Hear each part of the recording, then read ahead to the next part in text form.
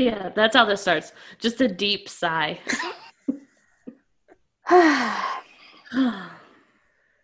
So, have you guys seen Blind Man? Bly. Huh? No, I've We've seen gathered here today to respond to a crisis in our community. it. And that crisis is Bly Manor, is the haunting of Bly Manor. And it's haunting me. And I. And me. You know. Yep. It's haunting us all. Well, actually, first, should we, introduce ourselves? I don't know. I didn't really plan how to do this. Yeah, that could be good. I think an introduction is good. I think I just keep laughing because I know where this is going. Do all that. Just try to have a good positive energy out the gate. Yeah. We'll see how this goes. Yeah, I guess we're gonna have some laughs. We're gonna have some tears. Yeah, it's very telling to what we're gonna talk about that we're all just kind of going, So,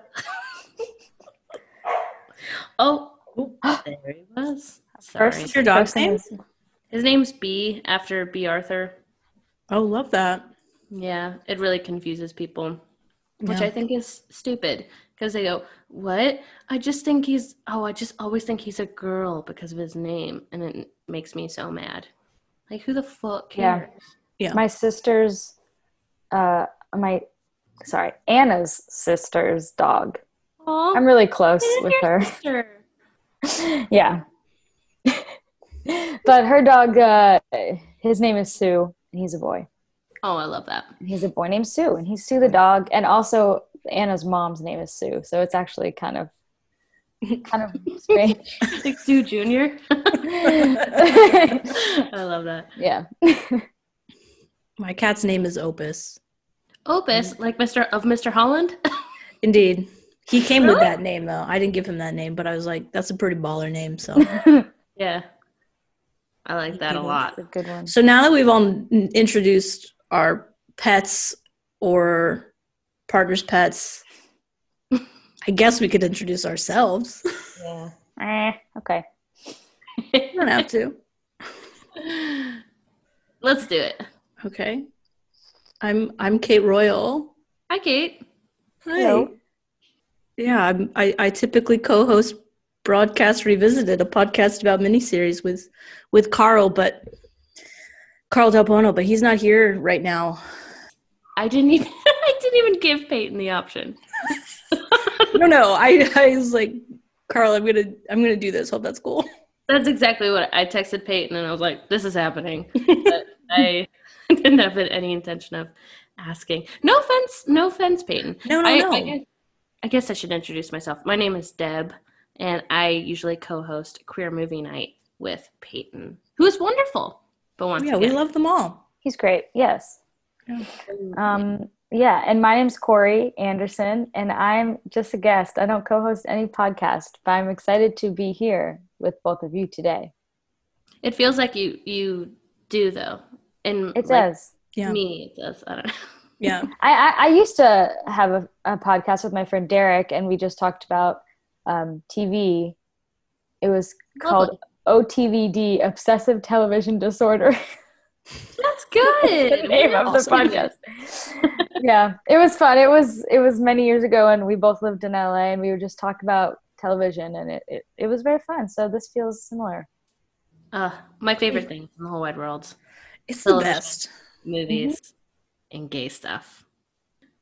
I'm drinking a glass of wine, and I'm a little bit self-conscious because I'm using my mic, and I can hear when I swallow. I don't care. I'm going to be drinking wine into this mic. I'm going to be sobbing into this mic at a certain point. Yeah. I've got half a bottle. Well, it's a third of a bottle now. But it's right here next to me, so. What is that? What's the type of wine? It's a Sauvignon Blanc. Ah. La Galope. It's a really nice one. I'm usually a red wine drinker, but I needed to cook with this the other night, so I didn't use most of the bottle. So that's when I buy wine, is if it's in a recipe for the week. Usually when I buy wine. What do you usually drink if you drink? Me? Either of you, if you don't drink wine that often. I do drink wine. I drink wine. I drink cider or I'll do a mixed drink. We make a lot of dark and stormies here, or any kind of whiskey. Yeah. All right. Very nice. I do drink a lot of wine. I just don't drink a lot of white wine these days. Now I'm getting older. I can't take the acid of a white wine anymore. Oh my God, the white wine makes my GERD flare up real bad. I have GERD. Just get a headache every time. Heard here first, folks. Breaking news. Whoa. I was going to say that I think of Chriselle from Selling Sunset when I think of Sauvignon Blanc. I don't know if either of you watched the show. Yes, love the show. Wine. Love the show. I love that we show. just finished it actually a couple days ago. I only watched the 3rd season because everyone was talking about it and I was like, I don't really feel a need to go. This doesn't seem like an episodic thing where I need to like know a ton of the backstories. But I also kind of like just jumping in and being like, this person hates this person hates this person. Got it. Yeah. It's an easy watch. It is. Yeah. But I mean, what more could you want out of a reality TV show? It's like gorgeous design and horrible people. It's Michelle and Maya and Mary. Yeah. Christine is... I love mine. I love Mary. Amazing. Christine is like... I don't want to like her because I think she's just mean. Sometimes. Oh, she's terrifying. But like... She's also really stupid. Yeah, but she could sell me anything. She really could. Like, not me. She's good at her job. No, I don't think she's good at her job, and I don't like her. Good for you. Sorry, I don't like her. Apparently, there's a lot of backlash because Karamo was on the show and like said friends with Christine or whatever, and there's a lot of backlash to Karamo being like, "Why are you friends with her? Because she's not a good person." No, but also like Karamo takes his own heat. He said some pretty problematic stuff too. I don't know. Yeah, maybe they're a match made in heaven. Yeah. Well, anyway, getting heavy, aren't we? Getting right. That's good. A little Selling Sunset palate cleanser. I wanted to say one more thing about another Netflix show before we get to the. Please do. Because I don't know if you watched it, Corey, but I saw that you tweeted about it, Kate. I finished Emily in Paris in one sitting 2 nights ago. Me too. And then, like, as if a spell had been cast over me, I immediately forgot that I had watched it. It's the most forgettable show I've ever watched. But delicious. But the easiest show I've ever watched. Fun. Love the setting. If it wasn't set in Paris, it would have been a hell no for me. Oh, yeah. No, it's watch it. It's weirdly, like, very... It's very, very steeped in the heterosexual agenda. Which I love. But also, it's like, it's even prudish there. Because, like, as I said in my tweets about it, seemingly every man in Paris wants to fuck this girl. Every single one. And then she only sleeps with one of them. Or, like, it takes, like, 5 episodes for her to sleep with anybody. And he sucked. He slept with 2 of them. Is this a spoiler? Are you going to watch it, Corey? I won't, no. He slept with the one who sucked with the intellectual one. And then she slept with a 17-year-old. Wait, what? Did you? Wait, you finished it, right? I did. I definitely walked out of the room for, like, a while.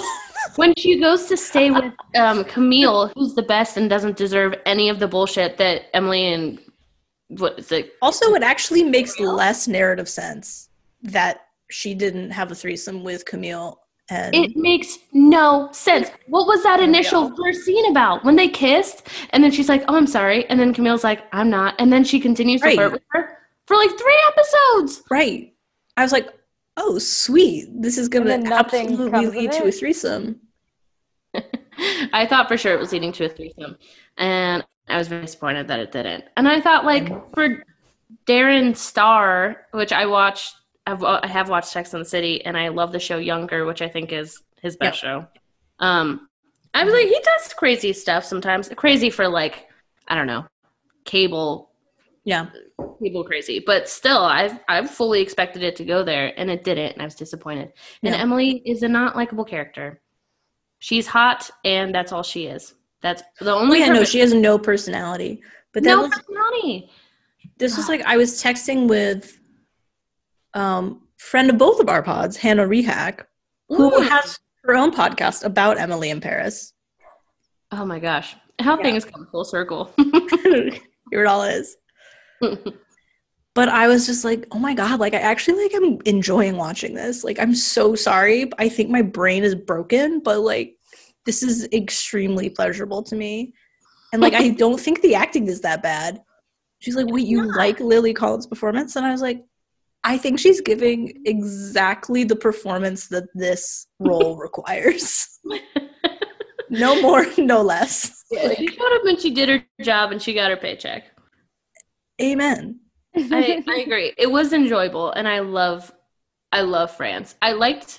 Also, I mean, this isn't shocking because I feel like all lesbians have this in common, but I was like, the person I liked most was Sylvie, the boss, the mean French boss. Oh, she could destroy me. Yes. Yes. For sure. I was like, I wanted her and Emily to hook up. Oh, I know. Yeah. Same, but it's never gonna happen. Oh, but when they had that moment, I don't know if you remember this, because you seem to not remember the show. You truly have amnesia about the show. When they're in the elevator and they have that moment, and then Sylvie like brushes Emily's hair out of her face. It's this really intense moment. Wow. I'm grabbing. Sounds great. Straws. This is a queer life. Somebody touched another one's finger, and I'm like, oh. I know how that goes. Yeah. Furtive glances. Yeah. Little gesture. The touch of hair, though, always gets me. I don't know if either of you saw it's so intimate. But it's really intimate. The new Mulan, the like villain, does that to Mulan at one point while they're fighting. They're like doing this big scene, this big fight scene with swords, and then they stop for a second, and the villain goes like this and brushes hair out of Mulan's face. It's the sexiest thing I've ever seen, and I talked about it to somebody else. I was like, did anyone else see the sexual chemistry between them? They were like, no. Oh, wow. Like, you don't get it. You don't get it. You're not looking for that, but I am, okay? I'm always on the prowl. Yeah. Well, and that, I mean, like, to kind of bring us to the main event, I feel like part of the magic of this show is that, like, no one had any idea that it was going to be gay. Mm-hmm. And, like, in the first couple episodes, I mean, for seasoned viewers like us, the second Jamie enters, you're like, oh, a homosexual. The way she saunters in. Saunters in her, like, overalls from the garden, doesn't say anything to anyone, like, enter heartbreaker lesbian. Mm-hmm. And then you're, like, watching it, and you're like, oh, shit. This is gay. I read the signs correctly. Mm. And very rarely do those signs materialize into an actual queer relationship. Yeah. Those are signs. I mean, I feel like, not to generalize, but to generalize, we all see signs and everything like we just saw. We're always looking for it. Right. So even if there's a small moment between two characters where it'll never be canon between them, like we still see it. Yeah. It was the first scene when Jamie first came in, and then there's the voiceover, and she says that Danny felt like she's known her whole life, and I was like, I literally was watching it in the other room because Kayla doesn't like scary stuff, and Hill House was a little too scary for her, which she ended up watching the last half of Bly Manor with me because I was like, the scary stuff tapers off. You should watch it. It's not as scary at all. No. She ended up watching it and loving it, but I was in our bedroom and I paused it and screamed, "It's gay! It's gay!" As I had no idea because I love this show so much. And my ass was going to watch it fucking regardless. Yeah. Oh, same. Yeah, Hill House to me is one of my favorite seasons of television at all. I'm a huge 100% agree.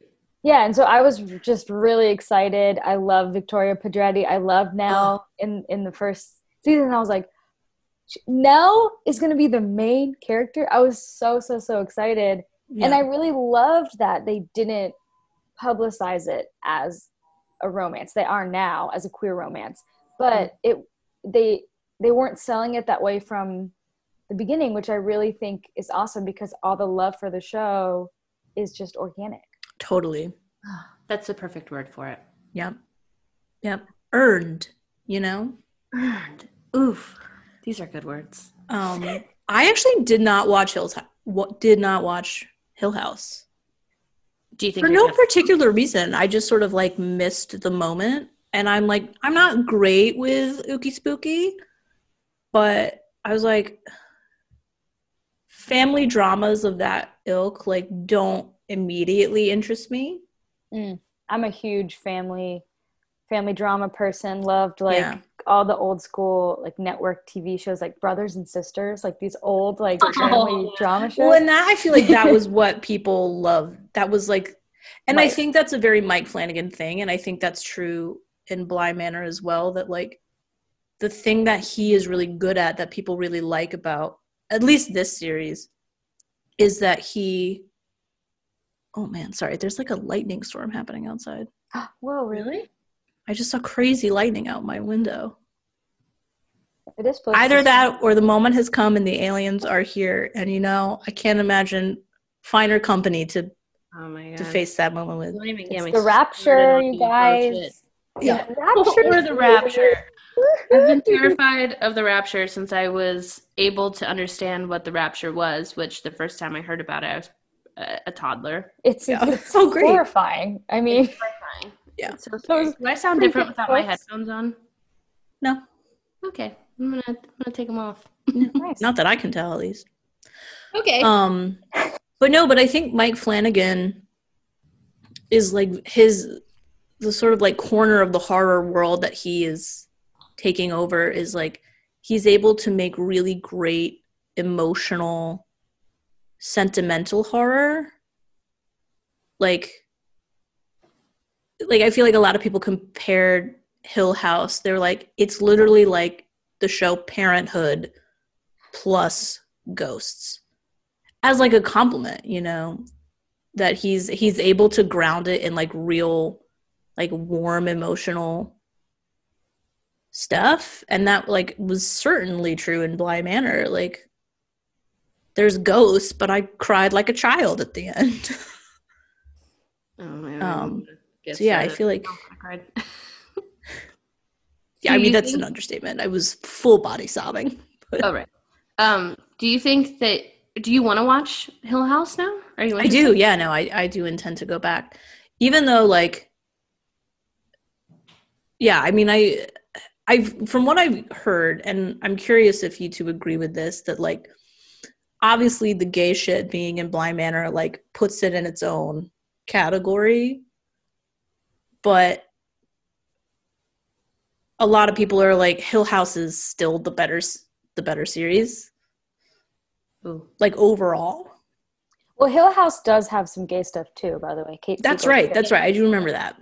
I don't think they do as good of a job of this building a kind of like emotional connection with her and another character, but I don't know. I think they're really, really different. I don't think I could say one is better than the other, because I actually went back and watched a bit of Hill House, and it's like heartbreaking I almost wish you had watched it because I would like to discuss it a bit, but it's like feel free to. I don't care about spoilers at all, so like yeah, if y'all need to talk about I actually don't want to ruin some stuff for you, because it's done so well. Nell's character in particular, which is the same actress that's in Bly Manor, her character like affected me so much, and it's kind of that same thing where it's like this really heartbreaking story of someone who doesn't have a choice in what is happening to them, and they just want to be happy like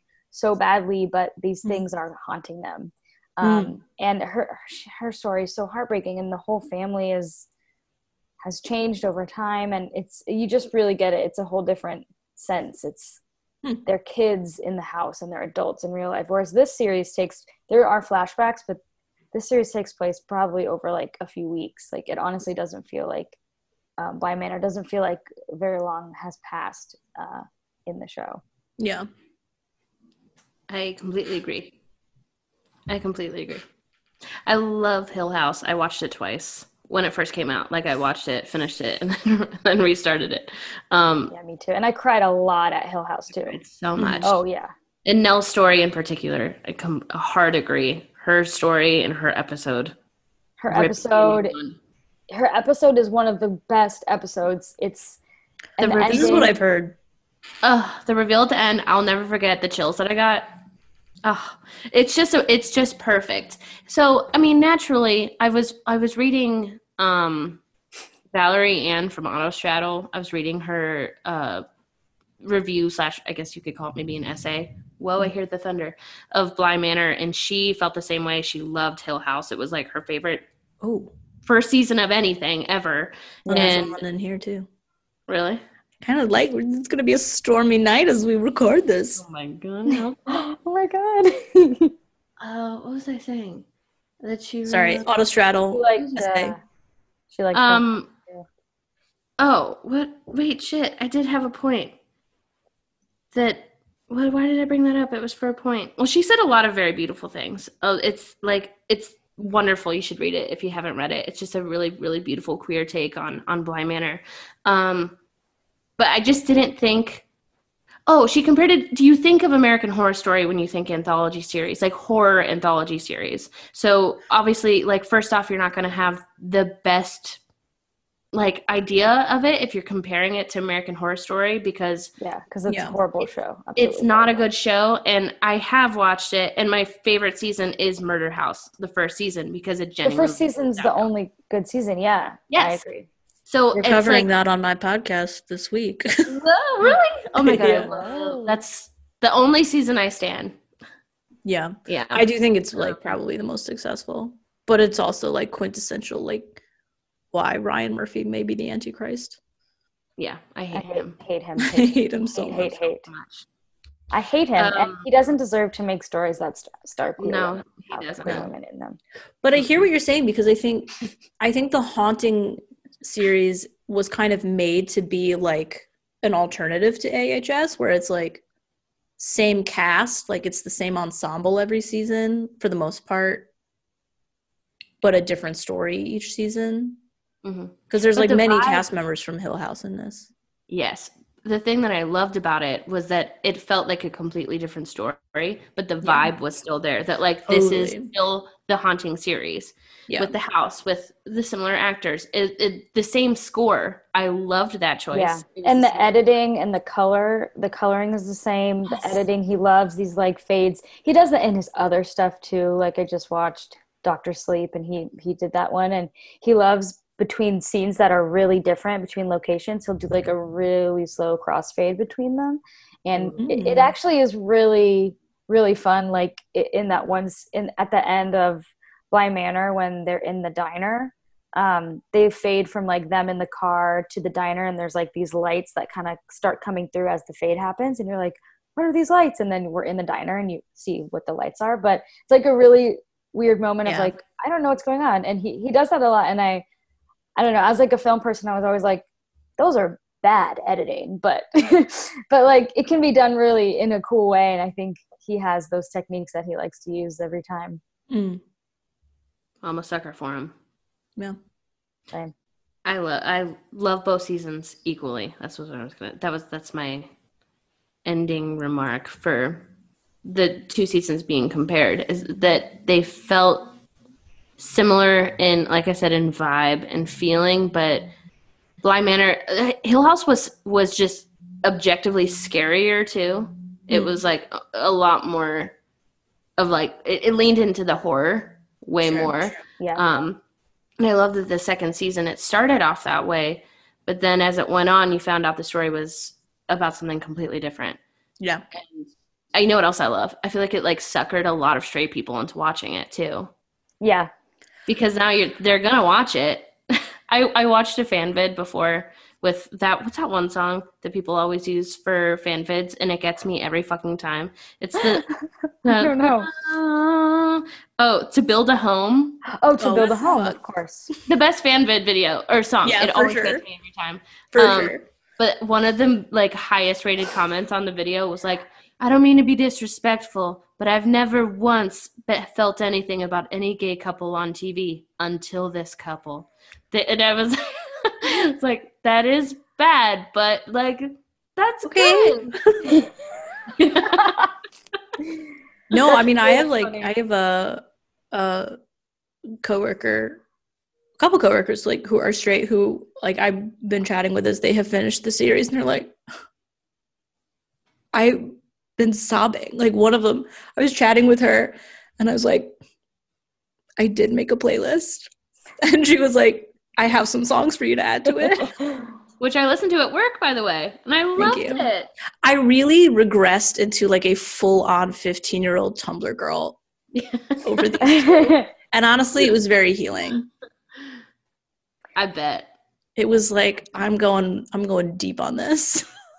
Oh yeah. Something about how it was like a secret gay story and no one knew at first, or something about like straight characters playing these straight actors playing these characters that I wanted to mention was, so I feel like when you have straight actors playing characters, and maybe they're not both straight and they don't know yet or whatever, but I think they both identify that way right now at least, is like a lot of times they'll say, oh, I didn't think of it as a queer love story. I just was playing it like a relationship. Okay, which I really hate, but one thing I appreciated was Amelia Eve said that, and I was like, oh, she plays Jamie. But then she said, but then when people reached out to me and told me, or when I've heard how much it has meant to someone, I realize that it's not the same and that this is something important. And I think in the moment she probably was just playing it. She's an actor and she's like, I can play anything, whatever. But I do like the fact that at the end she added this little thing of like, I think I do kind of understand why this relationship is important and maybe I didn't understand at first. So I was happy to hear her say that, at least in the end. Good. Mm-hmm. Well, and another interview that I really liked was with Tania Miller, who plays Hannah, who is a lesbian. I was IRL. Gonna say gay in real life. Yes. I love her so much. Yeah. Same. She's also like the best part of Bly Manor. Like, other than the gay stuff. She's the heart. She's the heart of it. She's the best performer on it, I think. Like, she's beautiful. Her acting is my favorite part of it. Yes, her acting. Her clothes are her clothes are amazing. Oh my god, her clothes. Oh. Yeah. But she gave an interview where she was asked about the relationship too. And she gives, like, obviously a very nuanced answer, like, as a gay woman, of, like, what she hopes people will take from it. And I also think that, like, I haven't seen an answer like that from Victoria Pedretti. I feel like she is just, like, always very excited to talk about them, because I think, and her and Amelia Eve, I think they're both, like, very, like, giddily proud of the work they did. Mm-hmm. In a way that I find, like, very endearing. Young, I think, or at least Victoria hasn't done that many projects, so I still think she's, like, just excited about acting in general and talking about acting, which is cool. But I think, there is something to be said about, playing a queer character. For sure. I saw a tweet, which it makes me feel weird when people are talking about people in their personal life, but if I'm like, you're a celebrity, you already signed up for that. But there was a tweet that apparently Victoria was seen on gay Tinder. And I don't know what that means, but it was a big tweet. And everyone was like, Kate, the glasses are off with Kate. What are the glasses off for? And they're coming back on? Yeah. Nope. They're all the way off. You're crushing the glasses in your hand. You're burning your glasses? You need those. That is valuable information. Yeah. Good to know. But also, like, not surprising. But because I also, like, don't believe anyone below the age of 30 is, like, believes in heterosexuality anymore. I think she's like 25. I think she's 25. Like, she's like, she's what? Who's straight? Yeah. Who's anything? Also, I read an interview that she believed that Nell was queer too. For sure. I thought Nell She strikes me. I think she's one of these I fall in love with people types. Yes. Oh my god. That's 100% right. You know who else? You know who else I 1000% believe is that person or is gay? Who? Saoirse. Oh my god, yes. Absolutely. I would love that. Absolutely. Which, not to pivot, but I was really excited about what is it? I always mess it. Ammonite. Ammonite. But the early reviews are making me bummed out. I don't know if it's supposed to be very good though, right? I've heard it's not, but I will see it multiple times. Oh, I will watch it. I'll watch it. Absolutely watch it. Also, Happiest Season is coming out. Kate, I just saw your tweet and it's being released on Hulu? Yes. Hulu's getting it. I think we're probably going to get a trailer in the next 2 days. I know, it's just been pictures. Yeah. I'm so excited. That is because somebody replied to Hulu's tweet about it, being like, when are we getting a trailer? And they're like, before you know it. Wink. Yeah. That is so exciting. So, we're eating good, ladies. Oh, yeah. Things are going good, baby. We're eating good. So have either of you been tempted to restart Bly Manor? Or have you? I have, actually. I got 4 episodes in, and then I was like, now we're entering the part where there's whole episodes that neither of them are in. And I'm not interested in that. 5 Peter and Rebecca stuff. Could not care less. I know, same. Hate to say it. I mean, that's kind of the thing for me with this is just other than the gay shit, there's not a lot that I loved about it other than Tania Miller's performance. And the kids are really good too. The kids are great. Yeah, I love the kids. The kids are really good. I hated the grown-up daughter, the grown-up Flora, though. I was like, oh my God. Who is that, walked out of, a shitty bridal video? Yeah. Yeah, my silly, gorgeous, infuriating husband. Silly man I'm marrying. He was such a bad actress, and that was so badly written. I was like, the show is so good. Why? What's this choice? It's bizarre. It was so weird. And then but I also loved that scene. Although, I guess we didn't give this disclaimer ahead of time, but obviously, major spoilers. So don't listen if you haven't watched Bly Manor. That's a good call. Absolutely stop right now. But no, that whole say the big thing. No, but I'm about to. That's why. Oh, okay. The big thing. But when she's giving that whole speech, and Jamie's just sitting there bitch, I lost my wife. Carla Gugino, which is when older Flora is wow, I literally don't know how my life will go on after my husband dies. I dread that thought every day. My existence will cease to have meaning. I hate it. I dread it every moment of my life. Carla Gugino's just sitting there with tears in her eyes, just smiling and nodding Probably thinking, fuck you. But also, I'm gonna go run a bath and hope my ghost wife appears to me. So. Well, who did Flora think, or whatever that older Flora's real name is? Who did Flora think Jamie was then? Okay, this is what makes no sense to me. Does she not remember? What I'm thinking is, did they not remember Danny at all? It seems like they don't. I wondered that too when I looked it up, and people were like, well, when the scene in the final episode when Owen is at the restaurant with Jamie and Danny, he mentions that he still sees the kids. So they're they know Owen because he regularly sees them and is a part of their life still. But Jamie she probably never saw them ever again. But she has to still be a part of their lives.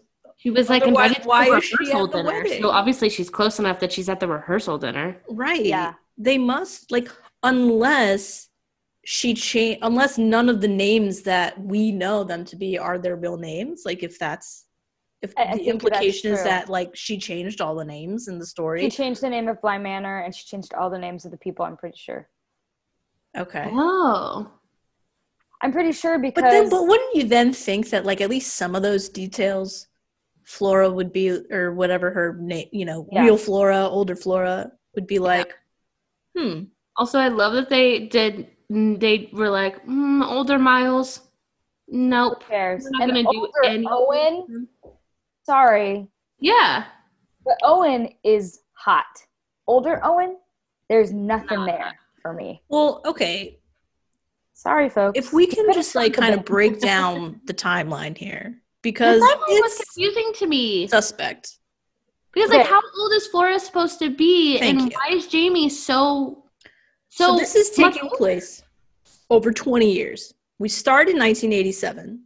Yes, they have 5 years together. No, they have like 10 years together. Because when they're at Owen's restaurant, Flora is 17. So it's been like 10 years. Whoa. I thought because of the voiceover, she's like 3 years passed and then 4 years. Right. 3 years passed, whatever. And then she settled into a piece, and that piece lasted for many more years. Oh. Okay. That makes me happier. Yeah. So they had like 8 to 10 years together. Oh, shit. Hell yeah. Okay, so when they're with Owen in his restaurant, it's like the mid to late 90s. And I will say, in terms of the timeline and all that, I loved seeing the styles changing and their hairstyles changing. Oh my God, they became 90s queens. Danny now she's straightening her bangs and she's straightening her hair. And she looks good. She looks fun. So if in 1987, you got to assume that like Danny and Jamie are like mid to late 20s. So that, and Owen and Hannah, 30s. Yeah. So then in 1997, Danny and Jamie, now they're in their 30s. Owen is in his 40s, still being played by those actors. In 2007, we got Carla Gugino with gray hair. Completely gray. This bitch is 45. Wait, she's supposed to be 45? Or like in her mid to late 40s. 2007? And the opening scene, it says 2007. Oh, see, I thought it was now real time, which is why I was like, how old is Flora? No. It was supposed to be 2007, which I'm like, you shot yourself in the foot. Don't put the year on that. Just let us be like, okay, it's like far enough in the future that she's Carla Gugino. Yeah, why didn't we get Owen with like white hair? Real Owen. Right. He already looks older. That actor doesn't look older than the guy who played it. It didn't. No. That's why I was like, I was not convinced it was Owen. It took me a second to be like, that's Owen? Well, it didn't. Yeah, he looked like maybe he could be 10 years older than current Owen. Yeah, and they had no connection. Those characters had no love for each other that we saw with the original characters, obviously, because they were just different actors who probably never spoke after this. Right. So you're saying also Owen just stood there the whole time while she told that story? Listened. And listened? Right. I don't know. I don't know. You would have thought Owen would maybe like cut in at some point because she's saying a lot about him. Yeah. Yeah, and his struggles, right? And with his mom and yeah. I don't know. The timeline was the only thing that I was like, what is this? I mean, I think they just wanted to bookend it somehow in a way like that. It's not, I don't think it's completely realistic to think that she would be telling this whole thing. That's Hannah's perspective, episode 5. It's all in Hannah's head. How would Jamie know all that stuff of Hannah having to go back to that same memory and finding out she's dead? So you have to suspend disbelief, I think, a little bit, because it's like she doesn't know all that stuff that we saw. Yeah. Also, everybody in that parlor took a bathroom break when she started telling the shit about the lady in the lake. Oh, you know, he's like, now I'm going to go back into the 1800s. He's already like 2.5 hours in. Now let's take a break from the A plot that we've completely abandoned for an episode and a half, and the B plot that you thought was important, and now let me tell you a whole 40 minutes about this woman from the 18th century. Which it was actually someone's looking at their watch at that point, like, we got an early morning. We're gonna take our scotch to bed now. Probably would have been me. I'd be like, I'm tired. Like, Anna, this isn't worth it anymore. Was this ever get gay? Pretty good. I actually really liked the second to last episode, but it was like nice to see somebody from the last season too, and I loved the character. Yeah. So I was really glad to see. Her name's Kate Siegel. Yeah. That's Mike Flanagan's wife. Oh no, she's bisexual. And she's bisexual. Yes. And so I'm thinking like maybe she has something to do with pushing him to put queer stories. Like that's something that I think could be good, because otherwise it's just like this white guy being like, I'm going to tell queer stories about women. Yeah. I'll go with that. That's kind of how it is a lot. Anyway. Yeah. Can I tell you guys that this show helped me accept death? Whoa. Like your own, or like Holy. in general? In general. I'm really scared of people I love dying. So if I really think about it, cars are really scary. Things that are like, that are so big and like could just hit you, or I don't know, there's so many accidents and things that could happen, and I think I always am like, oh my God, anything could just happen, like this is so scary. But I think Jamie has like a couple of times, and like her talking about plants, maybe like talking about the moonflower one time, and then also when they're in the diner and she says something like, we'll take it one day at a time. Like that's all anybody has anyway. Mm-hmm. And I was like, oh shit. Yeah. Like whether we know it or not, something could happen to anyone at any time, and being afraid of it and so afraid is like not going to help anyone. And I don't know. I just feel like that, and their kind of talk about the moonflower and how the fact that it dies is what makes it beautiful, and how it's very natural and it's organic that happens. And I think like honestly, it like changed me. Yeah. In a big way. Corey, that's beautiful. Yeah. Thank you. I've never really experienced it too close to me, so I feel like it's always been something where I'm like, I don't know what would happen if that happened to me. Mm-hmm. What would happen to me? How would I deal with that? I don't know. But I feel like this brought me maybe some comfort. Yeah. Ooh, that's really beautiful.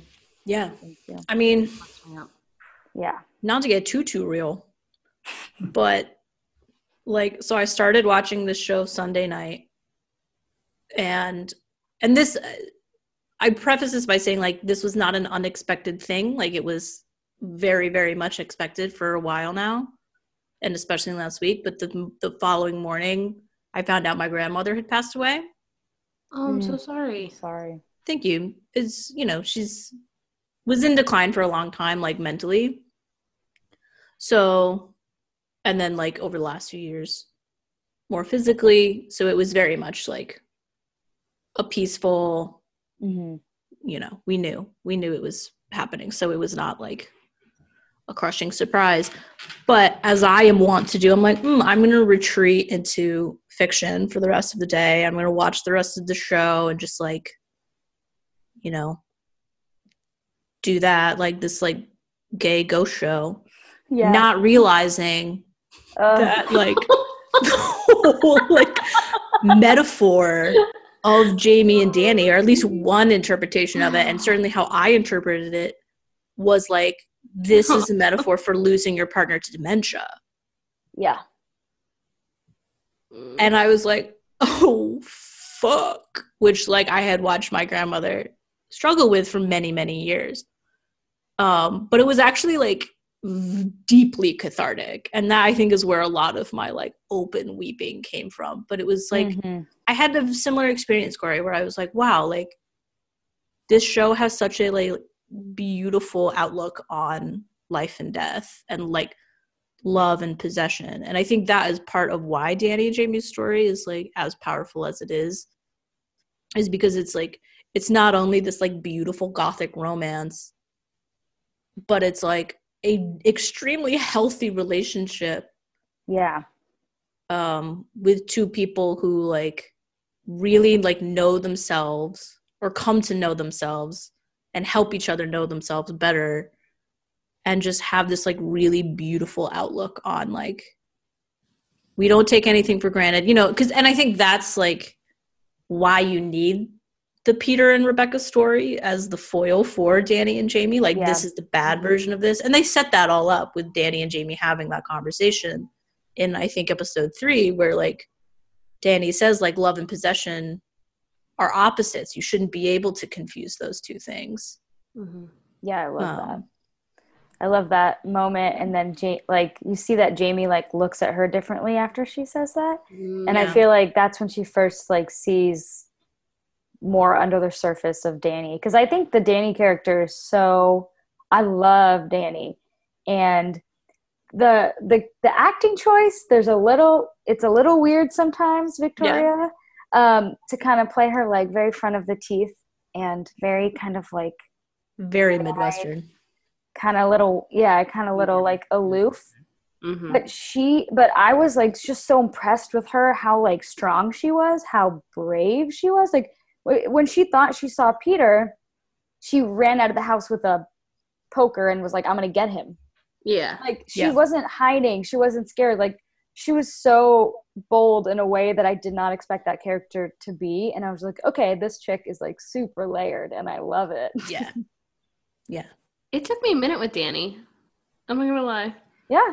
But me too. I mean, it took me a minute with Danny and Victoria Pedretti's performance. Mm-hmm. And because I was sort of like, oh, okay, this girl is, if Hilary Duff attended the Margaret Qualley School of Acting, is what we're getting here. Okay, it's all Victoria teeth. Pedretti is a great actress. No, I think she's great. But I think part of why she's great is that she like makes a fucking choice. Yes. Yeah. In how she's going to play the character. And I'm like, ooh, this is a strong choice. And I'm not sure if I'm totally receptive to it yet. But then like by episode 3, when like what you're saying, Corey, like when you started seeing all of those layers, you know, when she became a little less than like Babysitter's Club. Yeah. You know, plucky heroine. And we're like, oh no, she's like a sad gay. Like, but even before that, you know, like her strength like was right. Like she had this complexity to her that I think Victoria Pedretti plays really, really well, is those like that blinding earnestness lends itself really well to also the like very intense darkness that she has to go to as well. Ooh. But sorry, Deb, I cut you off. You said it took you a minute with Danny. It was the same though. I was like, she's making really bold choices and I don't know how I feel about it. And I don't want to be, I mean to be mean, but I genuinely didn't know, and I didn't remember this from Hill House, but the first episode in like the first 10 minutes, I Googled if she was wearing false teeth because I was like, wow, she has a thick lisp. And I was like, it's so thick. And then I realized she does not have false teeth. Those are just her teeth, which I love. Her teeth. Yeah. And I hadn't noticed in the first season, but I think she like heavily leaned into using her whole mouth. And then I looked it up and I read an interview that she changes purposely her like dialect for each character, tries to like intensely changes it. So there's a noticeable difference. So I don't know if she like leaned into that or what, but I just thought like that mixed with the really thick Midwestern accent that's like very, and the fact that we didn't really know anything about her besides the fact that she's always just screaming and looking terrified and on the verge of tears. I was like, oh my God, I need to be done with this. Yeah. No, but it got so much better. It got so much better. Yeah. And now I'm excited to rewatch it now with like Danny glasses, where I really love her from the get-go. Yeah. Mm-hmm. That definitely changed for me on a rewatch, because it was the same for me, where I just was like, I'm not sold on this. Like, I respect it, I don't know if I enjoy it. But then like by the time you get to the end and you've gone through the gauntlet with them, it's really rewarding of like seeing her track the journey of that performance. And Amelia Eve too. I mean, like, goddamn. Yeah. That woman gets a fucking 10-minute monologue. Like, nuts. It's and she helped write the backstory of the character. Which is pretty amazing. It really is. Cool. I was actually like, you know, because obviously an actor like has input on that. Like that's part of their job is to help come up with the backstory. But the fact that she was like, hey, Mike, here's all this research I did, where I'm like, the specificity of like, she's Northern, so she decided her father's a miner, like, especially like in 1987, like that's such a specific choice to make that carries all this other stuff. Like, really amazing. Yeah, and then her like contrasting who she is in the show with, like, she's talking about like this coal which is dead and it's dark, and with plants and leaves that are alive and they grow, and kind of seeing how maybe how she's different from her family or from her father or from this life in this world, like even just between those two things, I think was, I can't believe she did that. I mean, that was nuts. Yeah. I was like, how do you memorize that? She mentioned in the interview, the same interview where she said that she had like basically co-wrote her character, that this was the most her character had ever spoken. Yeah. In general. It was so interesting. And I feel like on paper, you'd see that she would have that long of a monologue that it would be basically an entire scene, and you'd go, oh, Jesus. Like, what is this going to be? When I was a baby, this is what happened to me. But it was so believable, and it was so, like, honestly acted that I just thought it was captivating. And also, I think like, that was a moment, too, that everybody was, like, on Jamie's side. Yeah. Well, it was also a moment, like, she also prefaced it by being like, okay, I'm going to tell you my life story because, look, this is going to work out anyway, so here we go. Let me just get this over with. Like, it wasn't a moment where she's like, let me tell you. Like, she almost prefaced it by being like, this is going to be me. You're probably not going to like it. It's a lot because no one's worth it, but here we go. And I kind of loved that. Yeah, I love that. And I also love how, you know, she leads with self-preservation the entire time. Like, she's very aloof in this very like protective way, but it's also clear that she, you know, she wants to be wrong. And, you know, I think it's really telling that whole sequence begins with her being like, people aren't worth it. You're not worth it. I'm not worth it. This is just how it is. This is my worldview. Let me give you a whole speech about, you know, where I come from and all these things. And then that speech ends with her, I can't remember the exact line, but she comes to this place of like really expressing to Danny, like, but I really think you might be worth it. Yeah. You know, but she's still so guarded about it, you know. Flower. She's like, I'm divulging myself and unburdening myself of all of this. And this is my very long-winded way of like asking you to love me, you know. And like, I think you might be worth the effort. You know, I hope you think I am too. And I think by that same token, even though she doesn't say anything, this scene is my favorite piece of acting from Victoria Pedretti in the entire series, because what her face does when Jamie is speaking, there's like one shot of her where it cuts, where Jamie has like stood up and is now talking about the flower and is now like in the piece of the monologue that's like, we leave more life behind, death is beautiful, death gives us meaning, all of these things. And like, Danny is just like looking at her, like her, like lean forward, her mouth is a little bit open. And it's like, that to me is when Danny is like, oh, I'm done. This is the love of my life. This is, you know, if I don't kiss this person in the next minute, I'm going to fucking die, you know?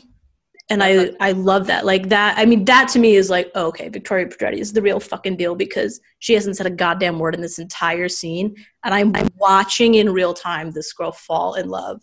Oh. Like to a point of like annihilation. That That was so beautiful the way you just said all of that. That's oh, I'm watching Deb fall in love in real time. Watching me fall in love. Kate. Oh my gosh, that is that's it. That's what I love about that scene, because it's like that's part of what I love about their chemistry, but it's like so perfect in that moment, because it's like they each have a very specific job to do in that scene, but they're both doing it perfectly. Like, and then by the time that Dani does like finally just get up, she's like, I'm not gonna say a fucking thing. I'm gonna just kiss you right now. And there's such relief in it, you know. Mm-hmm. Fucking Glasses is gone. Get his ass out of here. Yeah. She faced him, and then the next morning when she looks in the mirror, there's no one there, which is awesome. There's no one there except her. Yeah.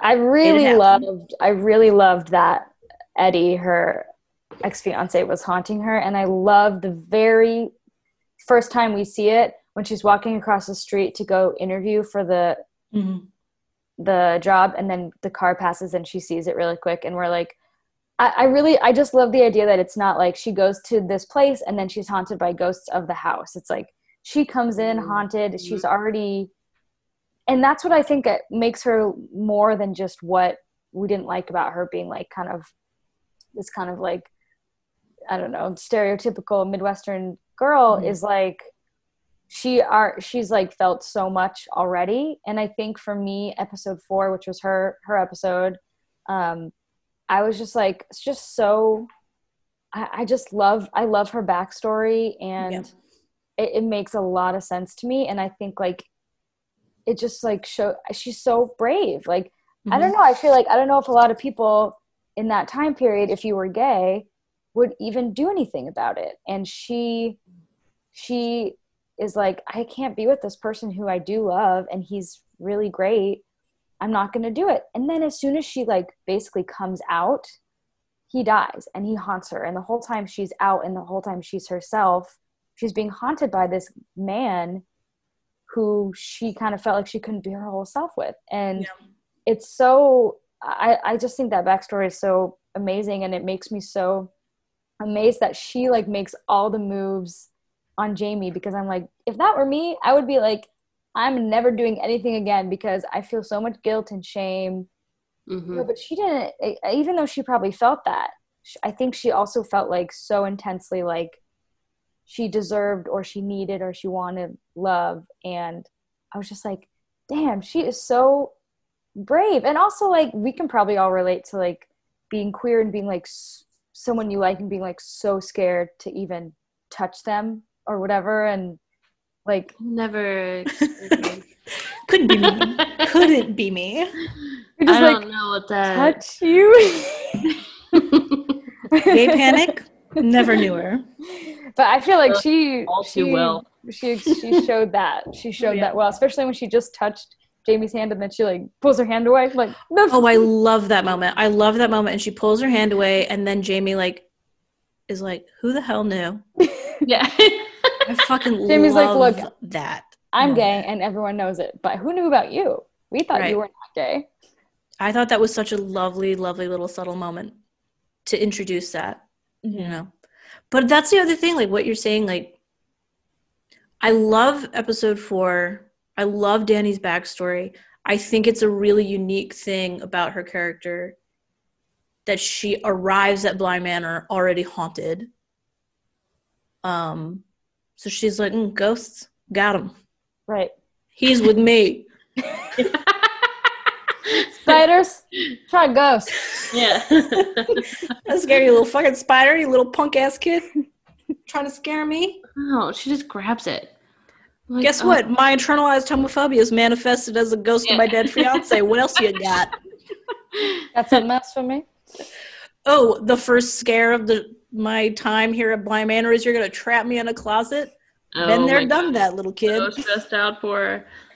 I know, she was so scared, but the kids were trying to protect her. She's so scared in the closet. But the thing that I loved so much about her in those flashbacks and her like breaking up with Eddie. I did not like the way Eddie died because it was hysterical, but full on like like Wile E. Coyote, like flattened by a truck. But I really like the glasses and the headlights of the truck. I know, it's a really effective my gosh. with his glasses, but like so cool. But I love that, like, you know, we know that the thing is that she's gay because we're seeing her start to come to that with Jamie, but in those flashbacks, she can't say to him, it's because it's women. She can get as far as, I know that I don't feel about you the way I'm supposed to feel. Yeah. And I can't do this. And I feel that feeling strongly enough that I know that I can't do this. And I know that freeing myself from this will help me get to the gay part. But I can't quite get there yet because I'm still too tied up in this. And that is like exactly what my experience was. At least like through my like young adulthood. Was like I was stuck in that place for a long time where it's like I can't get to the part of liking women yet, but I definitely am at the part where like I don't like this man the way I know he feels about me. I know I don't feel that way about him, and I just feel guilty all the time. Yeah, the way like you just don't feel the way that you think you should, or that everybody else tells you should. Yeah. Like, and I think that's a really like specific way of showing someone who's struggling with their sexuality is not like, I can't be with you because I'm in love with this other woman. It's like, no, I just can't be with you because it's not right. And I know that there's this other piece of it. And I think I maybe know what it is, but I can't quite get there yet. So you're going to haunt me until I meet a cute gardener. The cutest gardener. I love her so much. I love Jamie so much. You know what I really loved? And I was talking to a friend, Allison Burns, about this. She will surely listen to this, so that's why I'm calling her out. About the show never calls out, it's the 80s, and not one person ever thinks anything of their relationship. It seems that everybody knows. Nobody ever is like, what? You two women? Like, they kiss in the hallway without any fear of anybody seeing them. Owen and Hannah clearly know about them, even when they are like, you know, part of the smile. They see their connection. They see the like budding love between them, and it's supposed to be in the 80s, and like they don't have to call it out. They're never. And I love too that we know Danny is like struggling with her sexuality, but you don't. She's not like, I've never done this before. She just does it. Like, it's organic and it's natural for both of them. And I feel like everybody else in the house sees, like, this is just love. Like, it's organic and it's natural. And there didn't have to be this whole big moment where the other adults in the house were like, hold on, they're falling in love?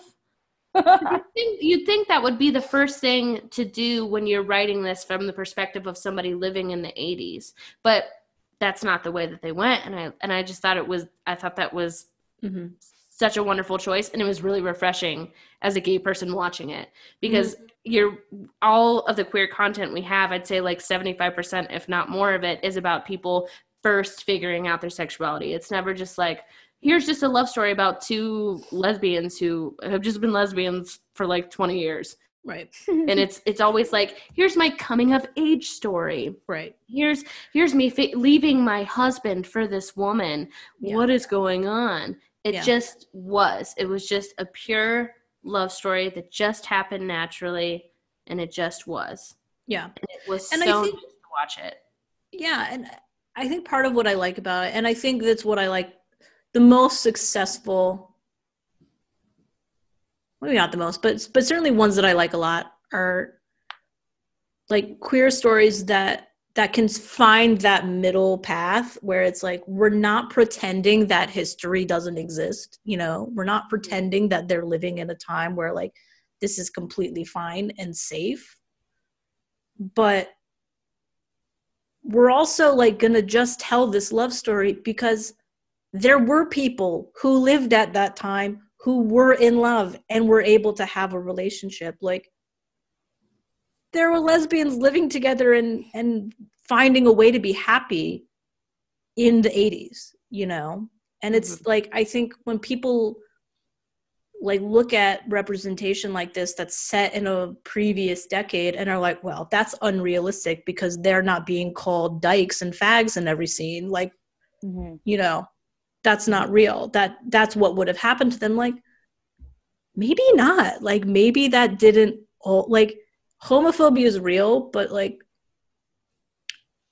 it doesn't stop people the way, you know, some representation wants it to. Like straight audiences seem way more hung up on the coming out process and struggling with homophobia than any actual queer people do. I feel like it's completely accurate and true to the experience that Danny is just like, great, this is what I've been looking for. Like, it's on. You know, so true. Yeah. Like, they spent one night together, and Danny's like, "You coming back tonight? Right. Yeah. Go home, take a shower, change your clothes. Right? I'm gonna be up all night." He's like, another night. Back? Part of what is good about this story is also that it's within the horror genre, and I think like within the horror genre, things are different than in any other genre, and these people have been through so much that I don't think they give a shit about a lesbian couple. Like, Henry at the end, maybe Henry would be the one that we would expect to be a little shitty, but he just has been fighting with his horrible self for an episode. That was like, I got a doppelganger. Right. He was like, I was possessed and I died and I came back. So it's like, I don't care if you guys are together. And so I think that's something I like about the horror genre too, is like, and I think as a young person, before I knew I was queer, what I liked about the genre too is that, like, I think horror is queer whether or not there's queer people in it. I just think the genre is queer for some reason, like in a way where it made me feel seen that no other genre did. Wait, say more. Yes, about that. Please. I am fascinated. I don't even know, but I mean, my favorite movie is Scream. There's no queer people in Scream, but there's something about like Scream is a queer film for sure. Scream is queer, right? Scream 4 is definitely queer, but Scream is queer. And I think there's something about characters who have something haunting them, have things that they're not, that people don't. So there's so many different types of horror, but a lot of times if it's a supernatural thing, there's a woman, she says something is happening and no one believes her. So this kind of thing of like, you know, something's real, but no one believes you, or you can't explain it, or you can't understand it yourself. You're trying to figure it out. No one can help you figure it out but yourself. You have to face it. You have to fight it. You have to be the one to own it and to be independent, to take ownership of it. With slashers, that's the same way. You have the final girl. It's always a final girl, and she's always someone who is choosing herself and her life and all these different things over anything else. And I just always felt like very connected to this thing of like, oh, this thing is so powerful, whatever it is, this external thing. But I definitely think it feels very queer to me. It also represents so many things, represents grief, fear, trauma, guilt, shame, all these emotions, all these things about ourselves. They're externalized in horror. And that's why I love it so much. And it allows you to feel those things and maybe laugh because they're not scary, or scream because they are scary, or hold your breath because they are scary, and then release it and feel, catharsis from that. So many emotions that you feel during horror are like, it's a way to protectively and safely feel those emotions in your living room that you don't have to feel in real life when something's happening to you that's actually scary. And I love horror so much. It's just, I think it's helped me a lot just as a person. Ooh. Wow. Whoa. Corey, you should write an essay on that. Yeah, I would read the amazing. fuck out of it. That is amazing. Maybe I will. I've never heard that take before. You shouldn't. Wow, Corey, that blew my mind a little bit, and I'm really excited to like listen back and take in that take that all in again and like completely rethink the horror genre, because it's never been my go-to. But like, wow, I've never heard it talked about like that, and I think that's like incredible and really valuable. And wow, there is some good. My mind's a little bit blown right now. Some good writing about it. I was a film major, and so I would need to read like academic writing on film for papers and stuff. And I lived that life. But I just got really into that, and I even wrote I don't know if you know this, but there's a whole subgenre of horror called rape revenge, and I wrote a whole thing on rape revenge. And writing it can be really tough because you're living in these moments that are really painful for people in films and stuff. But it really is interesting to think about the way all these things are portrayed in film and how that allows people to feel seen and heard and that sort of thing. And there's just so much good writing on horror, the figure of the abject, which I was always really into, which is kind of like this space where meaning disappears, this like dark space where meaning physically disappears. And like, it's definitely a lot of like monsters are like the abject. And I wrote a whole paper on Jennifer's Body being an abject. Because I really loved that movie. But yeah, there's some some good writing on it. If you ever look up stuff, I'm sure you can find some people that have written about horror in this way too. That's really, really interesting. Wow. I mean, it's not quite as much of a genre as horror is, but it's kind of similar to what I thought was really great about San Junipero. And I mean, I think there's a lot to compare about between like this relationship and San Junipero. Maybe just because it's the 80s, but like, yeah, because in my like academic film journey, you reminded me of a paper I wrote about San Junipero about nostalgia and queerness, and how like the whole queer theory of nostalgia is that like nostalgia is like a non-essentialist reading of time. Like in the same way we can approach gender from a non-essentialist place, we can approach time from a non-essentialist place, and that's what nostalgia is. And how nostalgia, because it's not history, it's not objective memory, it's pastiche, and it's like recreation, and it's like all these different things, like it lends itself really well to queer narratives. And I think about, and I thought about this a lot with Bly Manor too, like, and I would really be curious to know, like, because obviously Mike Flanagan had to make the choice of, I am going to center the like thesis of this entire series around this lesbian love story. Like, that's a choice. Like, if anybody wants to be like, it's just a love story, it doesn't matter that they're two women, like, bullshit. You chose to make it that way. Why did you choose that? Yeah, the gardener could have been a man very easily. Easily. The meaning is the same, but the meaning is stronger with it being two women, because there's like an entire different context there's an entire different set of stakes that go with that. And I like that, as we were saying, that those stakes aren't made like maudlin and really dramatic, but they're still there. But similarly with San Junipero, where like Charlie Brooker like did talk about making that choice in interviews, where he was like, I originally wrote it as a straight couple, but I realized like this story and the framework of the story is way more meaningful and will be way more meaningful with a queer couple. Like, who would benefit most from quote unquote nostalgia therapy, like from being able to go back to their childhood and live in a place that doesn't have the history attached to it, doesn't have the social stigma attached to it. Yeah, like, you can go back and be your 20-year-old self and be openly queer and fall in love with a woman and be able to like completely revise history in that way. Like, so I know there are some people who were like, oh, but that's shitty that he was just like, oh, it'll be better if it's queer. I'm like, well, yeah, that's what I want creators to be doing.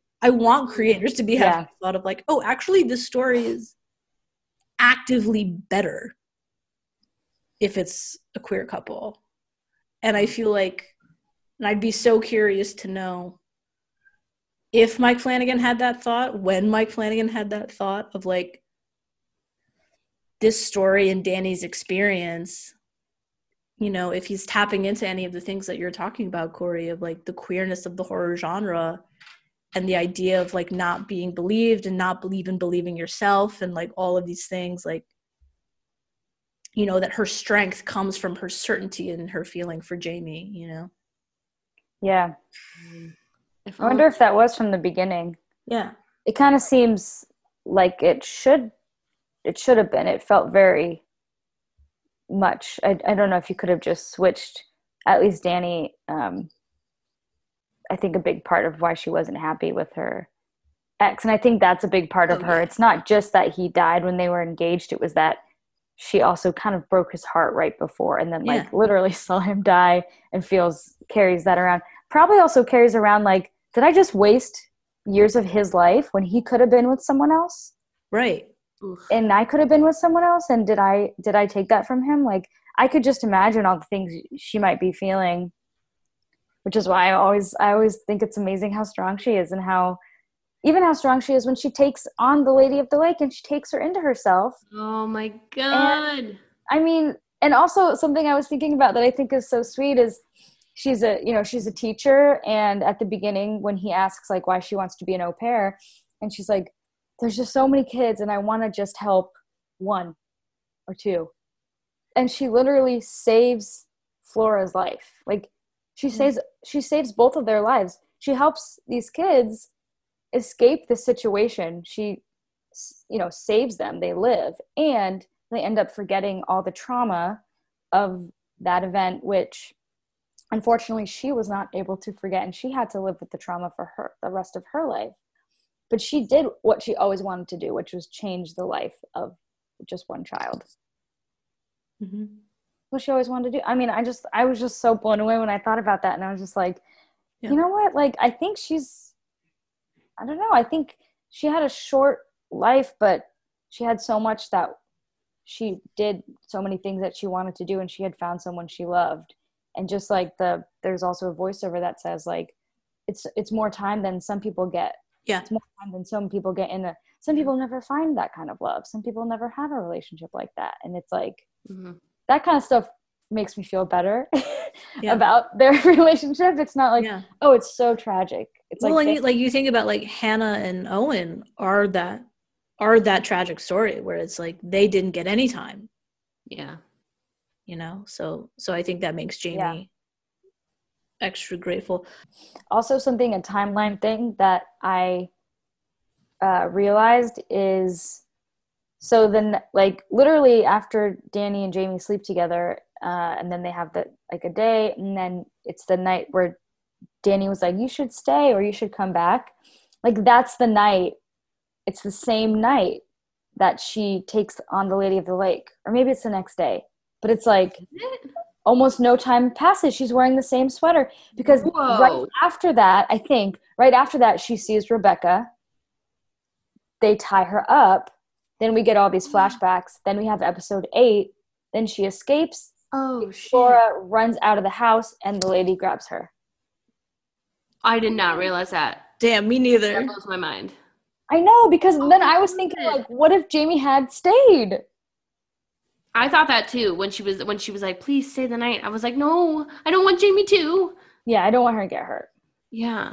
Oh. Yeah, but you know what? You got to think, would any of this have happened if Danny and Jamie had just been like fucking all night? Yeah.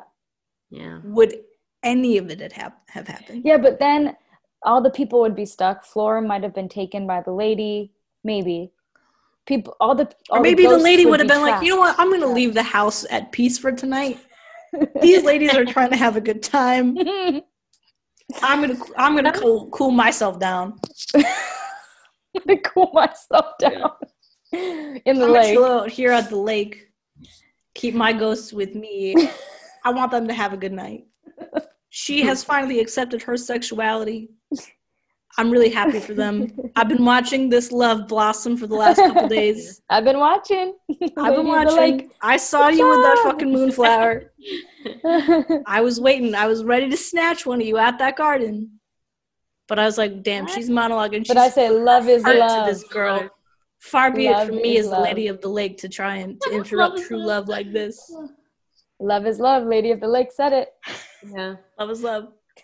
The speaking of the ghost, though, that's you said, Corey, about how Dani did so much with her short life. Like, she found the love of her life. She saved the kids' lives. She also freed all the other spirits that were trapped in the house. Yeah. And she never trapped another one because it was Dani. That line in the voiceover when Jamie is underwater and she's screaming while looking at her body and she's pleading for her to take her with her, but she says, but the Lady of the Lake is Dani, and Dani would never. Yep. The Lady of the Lake, was different. Mm-hmm. I know. I'm going to start crying. Dani really is an amazing character. Oof. I think so. And also her family background seemed really tough, and having that mother figure in Eddie's mom, I think that's such an interesting thing. And she was like a good person who wanted to help people and do good, and she did. Yeah. And so was Jamie. Jamie was that way too. They were like these really good, beautiful people who just, I was just thinking, they never fought. They were never angry or upset at each other or thought or were jealous or anything as much as we saw. They were just truly just supportive people who were like, what's wrong? How can I help?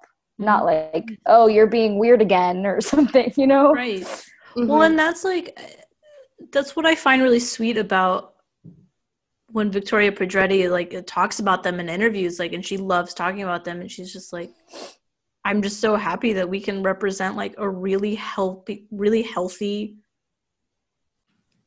modern couple, that they don't take each other for granted at all, and they have boundaries, and they don't, there's no codependency. I think it's really fascinating that in the montage, of years later, that we see them a full year into their relationship when Jamie is like, I'm actually pretty in love with you.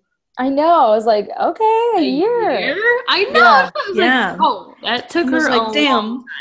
Probably took me a month. Someone's been to therapy. And then I always joke.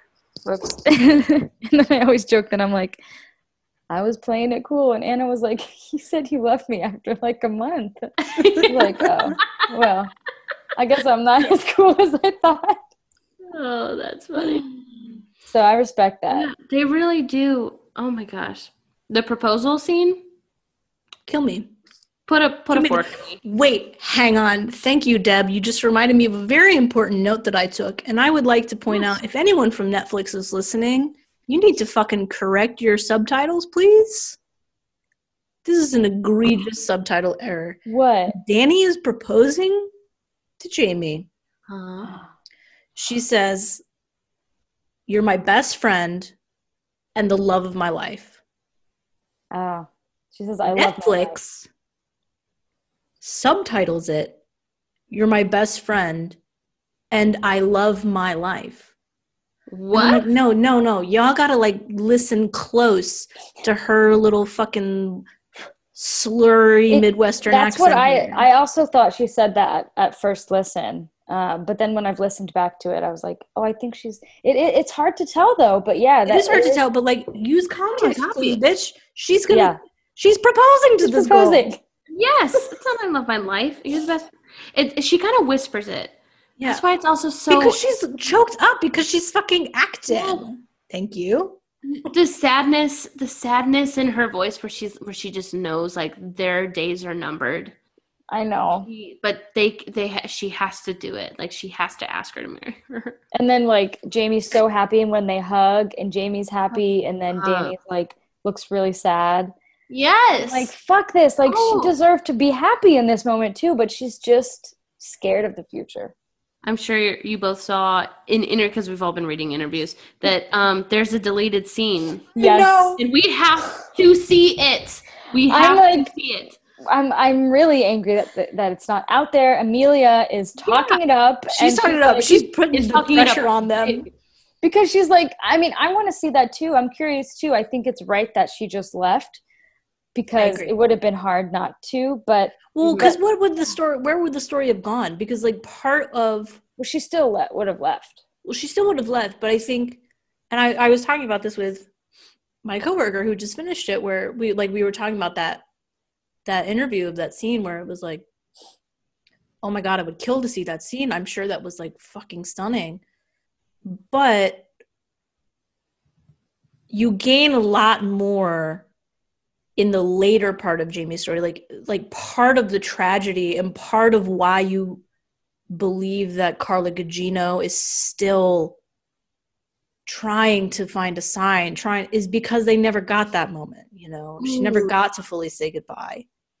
And I think had we seen that scene of like the clutching, crying, sobbing, please don't leave, right, she maybe the tragedy is that she never even got that chance, you know. Yeah, and also I think it would have been kind of weird if then she's just like, okay, how long should I wait till I go and just like make sure she's in the water? Like, you know, she'd have to like wait a bit for her to go and like go be in the water and do her thing, and then go. It's so much. I would imagine that it was like that it was two things, you know, that it was like she tried to leave in the night, or tried to leave at some point in some way, and Jamie stopped her. And then Danny realized, like, okay, I have to change tack and leave in the middle of the night when she's asleep. You know? Mm-hmm. I would think it would have to be two different attempts. Yeah. But I do get why they cut it. But here's what I think they should have done. Okay. Pacing-wise. I feel like we could have cut a lot of the backstory for Peter Quint. I really didn't care about any of that. He's the villain. I don't really need to sympathize with him. I know, yeah. Who cares? They, I think, should have truncated episode 8 and have episode 8 end with the climax. Like, have episode 8 end with her rescuing Flora and the, you know, cut on that of like her and Jamie and Flora like out of the water, we're safe, you know. And then episode 9 be all the aftermath, and have episode 9 be this like really meditative character thing where it's like this whole episode is just about them trying to make their life work. You know, I think like because there's so many great shows that make that kind of choice where like The Leftovers, like we're done with all of the symbolic shit. Like we're now just about the characters and the emotional heartbeat of all of this. Because and it was only 9 episodes, so they really could have even, I don't know. And it wasn't as long. Also, I was looking at Hill House, like some of the episodes are like almost an hour. Right. So you had the time. Some of the episodes and done that still. Right. Tacked it on to the end of 8. Even if you wanted the whole 8, you know, they could have done it. And I was kind of like, I'm wondering if I think Hill House, they maybe shot over a longer period of time. It was the first one. And I think this one, they maybe had to do it quicker, maybe not as big of a budget. But I do kind of wish there was a little bit more as well. And I think that would have been even more amazing, especially with the whole dementia kind of metaphor, which I found to be really, really powerful, especially in the scene where she's looking in the bathtub and she totally loses herself and she doesn't even know what's happening for a moment. It's just really, really, really sad. Mm-hmm. That reminds me of another note that I took that I'm looking at of it's so interesting to me, like with the dementia metaphor, how in episode 4 when Owen's mother dies, Jamie comes back from the funeral. I mean, I also love the scene where Jamie is like, you don't have to go to this funeral. Like, no one's making you. Mm-hmm. If it doesn't feel right, don't go. Yeah, and she's like, okay, I'm not going to go. Assert your boundaries, girl. Oh, like, so good. Mm-hmm. I'm not going to make you do something you don't want to do. Love that.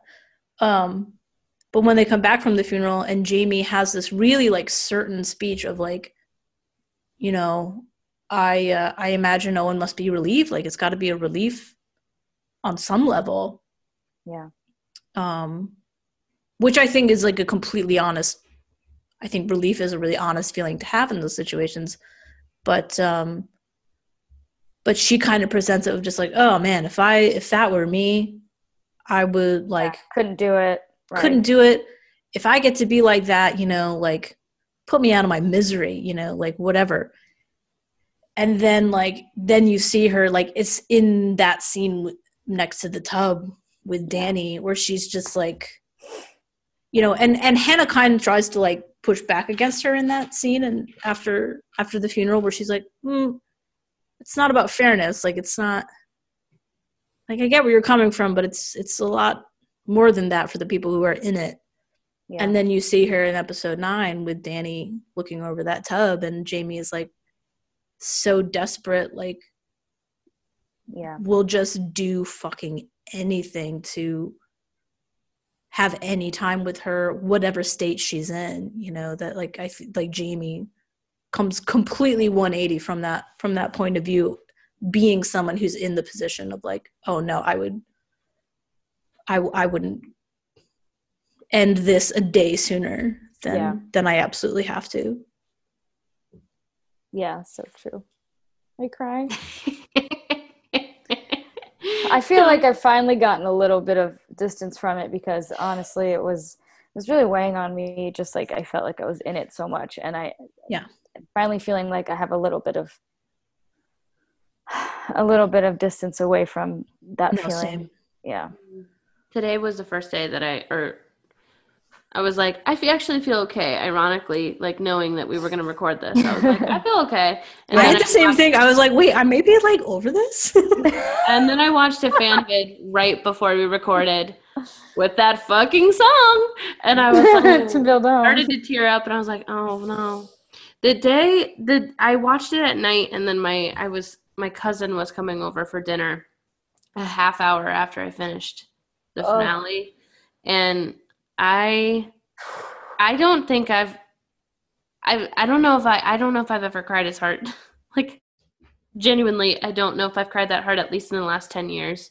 It was so bad. I just wept audibly into Kayla's arms because she watched, and I was watching it from the perspective of like Corey, like you mentioned that that it helped you accept death, and I feel like I had an opposite reaction where it reminded me that it was inevitable, and it reminded me that this is going to happen regardless, like whether we want it to or not. And that got me with the fact that I love my wife so much, and we've been together for so long, and I know we will be together for the rest of our lives, and just watching it from that perspective. And I think about death all the time. It scares the fuck out of me. But the thing that scares me more is less about how I'm going to die, but if I'm going to be alive for when my spouse dies.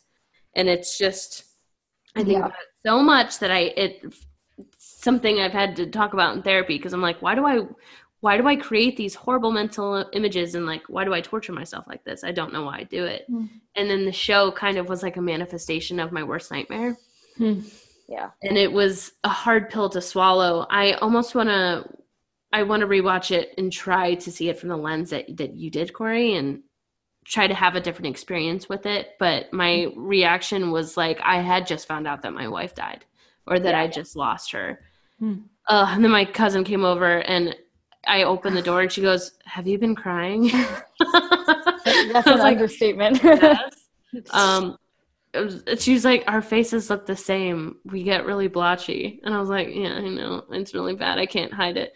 But the whole next day, I cried on the bus. I was at work. I cried at work once because I had like a stretch where I had no customers. And I was like, if I let myself, I could. And then I went, I'm gonna do it. No. I just felt like a rain cloud. But the last like yesterday and today was like my first day where I was like, I feel like I'm getting out of this. Yeah. But seriously, one fan vid and I'm back. Yeah. I know. I have to kind of stop that for a little bit. You know, stay off Tumblr, Deb. I'm like, off Tumblr. I can't do it. I'm plugged in. Well, yeah, I mean, Deb, you're making me think of the Jason Isbell song. This was the song my coworker was like, "Oh, I have a song you need to add to your playlist," which is because apparently she like, I love it, Nicole. God bless you. When because she like had the same reaction that we all did of just like sobbing, like unconsolable sobbing at the end of it. And we were like chatting the next day, and I was like, "Here's my playlist. Like, I have to do this to cope." And she sent me this song. She's like, "I've been listening to this. It makes me think of them." If We Were Vampires by Jason Isbell. Yes. I don't know that one. Oh my gosh, Jason Isbell. Also, is it about friend like of the High Women? Big High is Women. that like maybe Big High Women? Yeah. Is it about like what, Corey? Is it about like if we were vampires? What would it be like? Right. So like the whole like the core like the whole it's kind of meant to be like a wedding song, and it's like whoa. It's about this exact thing where it's like you know, maybe we'll get 40 years together, but someday I'll be gone, someday you'll be gone. It's about acknowledging that, you know, exactly what Deb is talking about. And there's a verse that starts with like, if we were vampires and death was a joke, blah, blah, blah. Like, you know, that it's what Jamie talks about in her monologue, that like death and mortality is what gives life meaning and beauty. Yep. And it's natural. I think to me, the idea that it was natural, something about the fact that we're humans and that we are meant to die as humans, and that's like the natural cycle of us, just like it is for the flower. I think that comparison was really what made that speech so cool. And I think that's like, you know, that's a message that is something that's so uniquely handled by the horror genre, you know? If you're talking about vampires, if you're talking about ghosts, like questions of immortality and the meaning of life are dealt with in those genres, in that genre, in a way that no other one can. So when it's done really successfully, like this was, where it like hits you with that emotional fucking sucker punch. Yeah. It's just devastating because, I mean, we're all terrified of death. We're all terrified of the people we love dying. To me, like, the thesis of the show is that the price of love, the cost of love, is loss. And that's what his speech is, right? Owen's speech at the wedding, something like the work of love. The work of loving them is worth the pain of losing them. Yeah. Oh my God. Oh yes. And then when Flora says like all, you know, Flora says like it's not a ghost story, it's a love story, and then I think it's Jamie actually who says, you know, same it's thing. Not no like difference. They're kind of the same thing, and I think that's completely true. So I guess that brings us like, should we even talk about the final image? Because and well, let me just say something. So how I was trying to tell you about the timeline of that night, the final image, she's wearing the same pink sweater. Yes. That she was when she went in the water to save Flora. So I think that also connects to the fact that it's that night still for her. Fuck. I think what makes me sad is the idea that they do talk about how though she kind of forgets things while she's under the water. Yeah.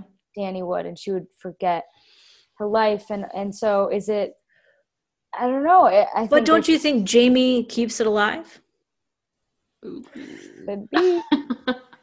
I think that's kind of part of it. I think that's for me, that was part of what that final moment meant. Well, it's a couple of things. I adore how Amelia Eve talks about it, where she sees this, comparing it to the Moonflower monologue, that the Moonflower monologue is the first time she calls it a purge. You know, she's like, she's purging herself of of this trauma, of all of this pain, of all of this stuff that she's holding.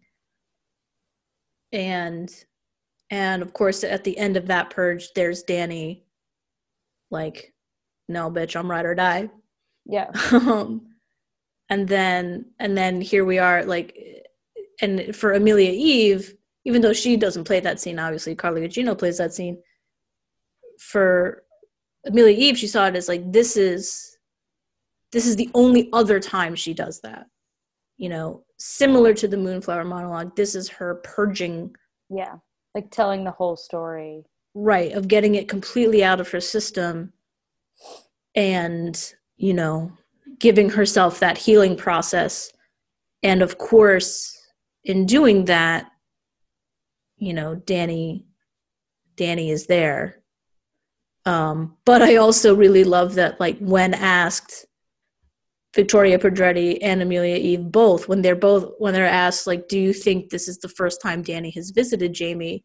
They both say without hesitation, no, Danny is with Jamie all the time. Yeah, I think that's true. And I think I was thinking today, like, Deb, I understand your fear of losing your partner. And I think Anna and I have kind of talked about this a little bit. It's like, if Anna died, she would want me to find someone else. Mm-hmm. She wouldn't want me to be alone for the rest of my life. And same with me for her. And I do understand the fact that they had such an intense love and bond. But I do find it a little interesting that, and maybe sad, that she feels so connected that she doesn't feel like she can ever be with anyone else. But I guess that's the question then, you know, where... And I wouldn't want to see her with anyone else, but I do think that people should, you know, there's not just one person for everyone, and you should be able to. Right. She was so young when she lost Danny. Right. But I think that's the question that Amelia Eve's, like, interpretation of that poses is, like, so she's having this huge cathartic experience of, like, I am telling this entire story. I'm, you know, in some ways, maybe, like, I am letting Danny go. You know, that this is the most perfect way to preserve her memory. Like, I have told her story. You know, like, her memory will live on, you know. Is that the moment? So maybe Carla Gugino wakes up the next day and is like, okay, maybe I can start to move on. Yeah, well, I really like that. Mm-hmm. Like, I don't think I do, but I'm also just like, I want that bitch to be 90 looking in those tubs. Yeah, I know. And I don't know. I love them together so much. It's not like I want her to be with someone else, but I do think it would be hard for her the rest of her life be holding on to that, you know. And I think, I like the idea that she could potentially move on, even though she definitely would have to. You know, she'll be 80 and she'll find some Sarah Paulson to keep her safe for the last few years of her life. Nurse her into death. Where's her Sarah Paulson? Yo, Sarah Paulson gave an interview once about dating Holland Taylor, and she's like, and also, like, just generally dating women who are, like, considerably older than her. Yeah. And she's like, they have a greater appreciation for life. Ooh. What the fuck? I don't know. I have an appreciation. Like, yeah, but, like, that's not like, dating people because they're close to death and therefore have embraced mortality. It's like, it is interesting that Sarah is so clearly only attracted to much older women. She was with Cherry Jones for a long time. Yeah, she was with Cherry Jones for a long time. And, like, God bless Cherry Jones. Like, she still fucks. Yeah, Cherry rocks. Oh man, there's a really good Fresh Air interview with her. Oh man. I was just looking to see if I had missed, there's anything in my notes that I had missed saying. You know, I love the whole setup of their first kiss. That just before that, you know, Danny has this scene with Miles where she is explaining to him the concept of a chosen family. Which again is like a deeply queer thing. You know, she's talking about it more in the sense of like being an orphan, even though she's not, but like we never really completely get all the details of what's up with her mom, but like an absent parent, you know. Yeah, I think her dad died and then her mom was kind of absent. Yeah. But I love that. I love that she's like, she understands that, and hearing her explain it to Miles of just like, you get to choose the adults in your life, and like, wow, you have great adults, you have great grown-ups to choose from, you know, like. Yeah. And I love that then, like, as we get into as her and Jamie like go into the greenhouse.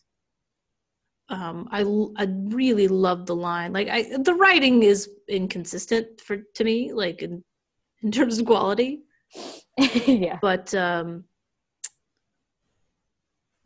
what the hell I did? Oh yeah, she says in the narration, she'd chosen someone to keep close to her that she could feel tired around. That's the description of her and Jamie as they like go into that moment that leads to their first kiss. I thought that's such a lovely line. I love that. Yeah, and how Jamie's also like, I'd ask how you are, but I don't want to be lied to. So what's wrong? Yeah. You know, yeah. Kind of like she can just tell something's wrong. She's like, let's just cut it. Like, don't just tell me you're okay. Like, what's going on with you? Right.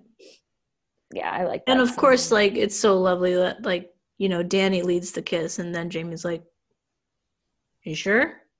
Yeah. And then also when Danny screams, she's like, Jamie's like, sorry, you just said you weren't ready. Like, I'm sorry. Like, she definitely isn't like angry at her in any way. She's just kind of like, that wasn't the right move. Like, I shouldn't have let this happen or something. And it's just she's so caring. You can really tell. No, I mean, it's really a testament to their chemistry and their work together that, like, given ultimately how little screen time they actually have together, like they are the main point of the show, you know, like and I think part of my frustration comes from like the ending is so decidedly about them, like that is, I mean, literally, like the last fucking shot of the entire thing is Danny's hand on Jamie's shoulder, but like, you know, that's part of where my annoyance comes in of like, there's so much we could have cut to give them more time, you know, like all they wanted was more time. All we wanted was more time with them. Yeah. So yeah, I think like ultimately, like I love the series and I love this love story. I think it's like really remarkable for a lot of reasons, but like the pacing is kind of whack throughout. That like I do wish. I do think there's like some fat that could have been trimmed to make more room for like letting this love story like fully blossom. Mm-hmm. I was gonna say that a friend of mine, a straight man, said that same thing, and I was like, how fucking dare you? And then you said it, and I'm like, yeah. Yes. Exactly. But it's Corey, your tweet about it, the tweet was like, if you're not queer, like your opinion about blind doesn't matter. And I was like, but it is true. If I've seen anything online or like anybody has been like, it was really great, and they're not queer, I'm like, fuck you.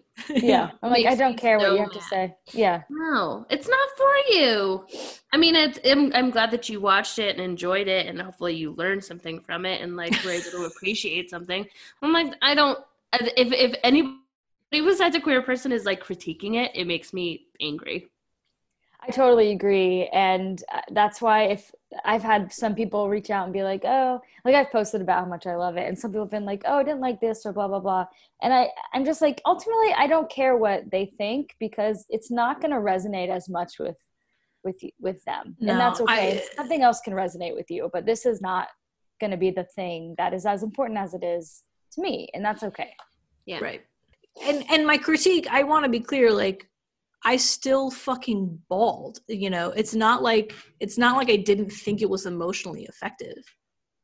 I just am like, there are aspects of this love story that you sacrificed for plot lines that ultimately mattered so much less. So why did you make that choice? You know, like you're rushing, you know, like I don't want to, knowing that like there's not a good enough reason that we were given just a montage of them building their life together, where like I can think of at least like 3 scenes that could have been cut so that we could have full scenes of watching them build this life together that would have made that ending that much more emotional. Yeah. So that's it. It's not even like just more. Give us more. Right. It's just like critique, yeah, the critique was just like, why this over that? You know. I was gonna say about Peter too, is that Peter Quint is a bad character and unlikable, and not that this makes it so much better, but he was a character that I feel like most people really cared about in the first season because he was in Hill House. Right, that actor, yeah. I think that helped. Like that helped with. I was like, I hate this person, but there was still and I know obviously you must differentiate the actor from the character, but I think like loving the first season so much, and he was such a sweet character who meant well and who was like a generally good person in the first season, made him an easier pill to swallow. Yeah. In the second season. Yeah. Not a reason I thought he was time, but great though. Like the actor is really, really great. Oh yeah, no, I thought he was great. I guess it was just like, what's the value of showing us this whole backstory of his? Like, what's I like, 'cause that's the thing for me. Like, if it's, I get Peter, given where the show ends, and given that the main takeaway we're supposed to get is Danny and Jamie,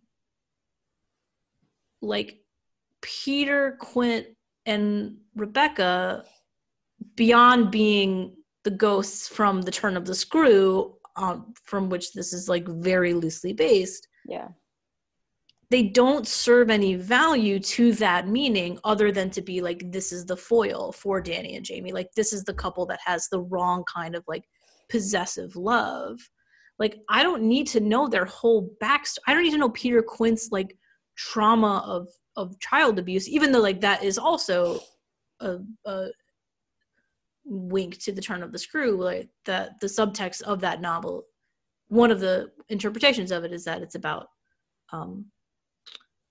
pedophilia. I'll probably cut that part out, but like that's part of what the Turn of the Screw is about. But like, why did we need to know that?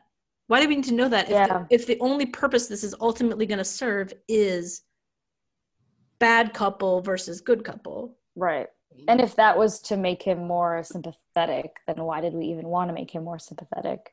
Right. Like, I don't see what's gained by us learning all these things about him, you know, like the point is to show this is it's just showing what Jamie says, like, that's the wrong kind of love. And what Danny and Jamie build is the right kind of love, you know. Like, I didn't need to spend like 2 full episodes on Peter Quint and Rebecca Jessel to get that point, you know. Mm-hmm. So I don't know. And even the stuff with the uncle, like the doppelganger stuff, I'm like, yeah, that's another Henry James thing, right? The Jolly Corner, I think, was kind of, I think it's that kind of thing's based on it. Right. And that was interesting, and it was definitely creepy. His big smile was the scary. Smile. Yeah. It was terrifying. Yeah. At first I thought that was his brother, because those guys really did look alike, the actors, and I was like, oh, this is really neat. But then I was like, oh, that's him. It definitely took me a minute to be like, who is this doppelganger to him? But I thought that was I thought it was interesting. But yeah, I'm obviously I was mostly there for Danny and Jamie in a way where with Hill House I was there for everyone. Because is part of a different. And I guess like, because that's the thing, right? You know, like, it's not like, I'm not just saying this because it's like, I just want more gay shit. It's like, no, like, you're telling me at the end of the series, like, the point was the gay shit. Like, that's the main thing I'm supposed to have been caring about. And obviously I have, but it's like, you could have cut some other shit to make that point even better, you know. But you should email Mike. Yeah, let me get Mike on the horn. Yeah. Let me get Flanagan on the horn and be like, hey man. I think you should just tell Mike this. Mike, we got someone here. He wants to talk to you. Who's coming? I got some suggestions. If you're open to notes, I have them. Oh, fuck. That last sequence, I mean, we talked about the Sheryl Crow of it all, but... And Deb is not a fan. I like Sheryl Crow. I just don't... It was a bit on Deb the nose. I mean, that song Sheryl choice is pretty Crow. on the nose. But goddamn. Yeah, it's on the nose. But I liked it. I liked that it was unexpected to me. It wasn't necessarily a song I would have... I haven't thought about that song. Random. It just felt random. I don't know. That's fair. That's definitely like a song that, like, that was definitely a choice of like a Gen Xer who was like making the show was like, you know what? Yeah. Let's put some Sheryl Crow, I Shall Believe. Is that song from 2007 or something, maybe? That song is from 1992. Oh my gosh. I was 1 year old. Same. Damn. Have you guys heard the song To Build a Home? Because I think that would have been better. To build a home. Okay, so I have an email open to Mike here. To build a home ends the show. That's a better ending. And cut out the Peter Quint stuff and put more gay shit in it. Not all of it. You don't need to cut all the Peter Quint stuff. Cut out some the Peter Quint shit and put more gay shit in it. Thank you. Also cut out, tell him like, I know she's your wife, but cut out part of episode. Cut out Kate Siegel. She's beautiful, but you see her every day. And we love her. She is beautiful. We love her. We love her. Don't misconstrue this. We love her. Just cut a little out. Thank you, love. Corey Kate. I'm about to send. Anything else? Anything else? About to send. Wait. Say, okay. Please include more queer stuff in your next season, because I don't want you to think that your quota is filled, because there was both stories in the first and second season. And I'm also going to add maybe some queer men. Yes, because we haven't had any queer men in this, and include both queer men and women, and make them friends. Oh yes. I don't know. It could be fun. Okay, thank you. Love, Corey Dead Kate. About to send. Oh, send it. Oh, yay!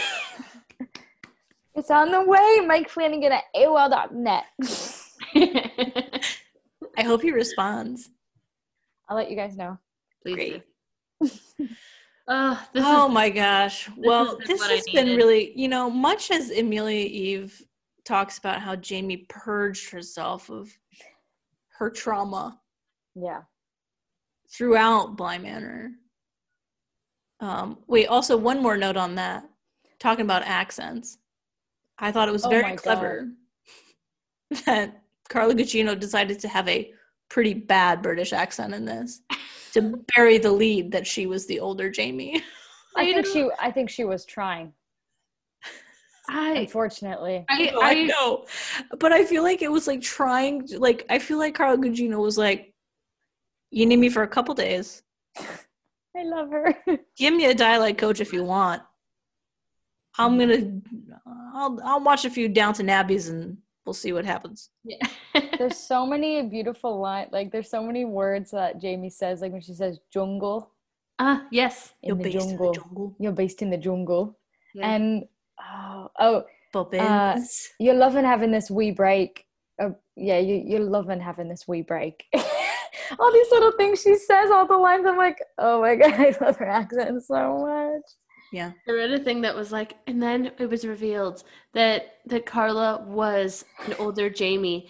I knew that accent sounded familiar, and I was like, where? Because that accent did not sound the same. She said like love. Like my love and I. Till my love will return. I feel like there were two things that she said. She was like, I'm not going to do a great accent, and I'm not going to sing "Oh Willow Waly." Yeah. "Oh Willow Waly, my love. Till my love return to me. They're like, okay, you can say it, and just try with the accent. Just try. Thank you, Carla. Who am I? I mean, for me, like, the biggest thing is, like, she keeps saying valet. She says the valet. And I'm like, no British person says valet. It's valet. Valet. Yeah. Did you know who I was, by the way? I was the Lady of the Lake singing when she was holding her. But she thought she was singing beautifully, and then it panned to her as the ghost, and she's going...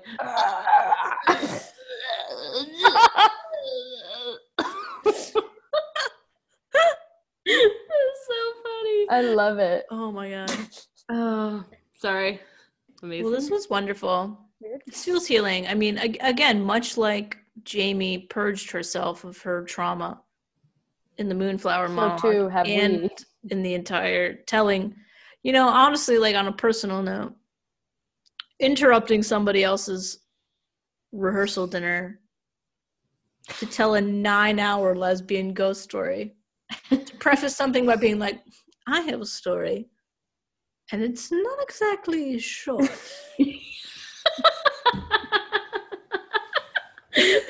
That is introductory line to any story ever. I mean, that's my life. Like, that is such a fucking quintessential Kate Royal move. God, and they just gather around like, this is gonna be good. Okay. I would have been like, time. No. Right, like, well, we've got time and we've got wine, says Owen. No. She goes, you're gonna love this. Yeah. You're gonna love this story. Hey, I mean, that's another thing. I wish we put this in our email to Mike Flanagan of being like, if you're going with the conceit that Jamie's telling this story, would Jamie spend that much time talking about Peter Quint? Oof. She hated the guy. Good point. She hated Peter Quint. She'd be like, no, let me tell you more about how much this au pair was in love with me. Yeah.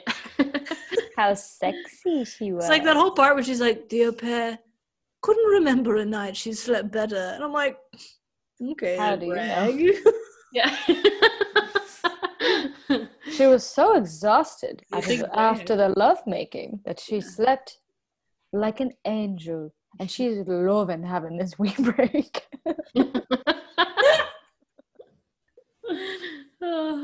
You love that line. Love that line. Do, yeah. Oh my god. All right. Well, we've healed. I think we ourselves have purged ourselves of the haunting of Bly Manor. Mm. I'm gonna go watch like 100 fan vids and cry though. Yeah. Yo, Deb, send me the fan vid you watch. Send me the To Build a Home one. I haven't seen any with that song. It's a 12-minute long like video of just their story, but with that song in the background the whole time. Wow. So it'll fuck you up. God, do you know how many fan vids I've seen with that goddamn song? And every time I'm like that one gif from America's Next Top Model of the one in the air. It's so good. So good. Willow Whaley. All right, guys. I love you. Peace and love. Thank you. This was so fun. I love to talk to both of you about the show and not more straight people. Yes. This was great. This is what we needed. If you want to. Corey, do you want anyone to follow you anywhere? No. Great. I'll plug mine. Yeah, you can plug your shit, Deb.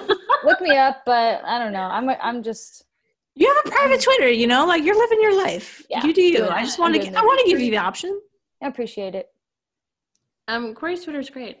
I'm at Deborah Duncan on Twitter and at Deborah D Bag on Instagram. And you can follow me, Queer Movie Night on Twitter and Instagram as well. Hell yeah. Woo. I'm at the Royalist Kate on Twitter and Instagram. And yeah, listen to Broadcast Revisited. Hell yeah. Wait, can I say one more thing? Yeah. I do. If you want to follow something, you can follow a short film I made called Wake Me Up. Oh. We have a Instagram and Facebook, and we just got into a local little Chicago screening, and we got into the Sydney Science Fiction Film Festival, which is cool. Congrats! So, thank you. It is it's been beautiful. It's beautiful. So much. Oh, I want to watch. It's one of those stories where it's like it's a queer couple, and no one ever mentions it. I was kind of thinking, oh wait, that's kind of what I did with my story. It's just queer people in a relationship. But yeah, so feel free to follow Wake Me Up, and me if you want. We'll see if I let you in because I'm private. Make the cut. Good for you. All right. Thank you both so much. This was a treat. Thank you. Good night. Good night.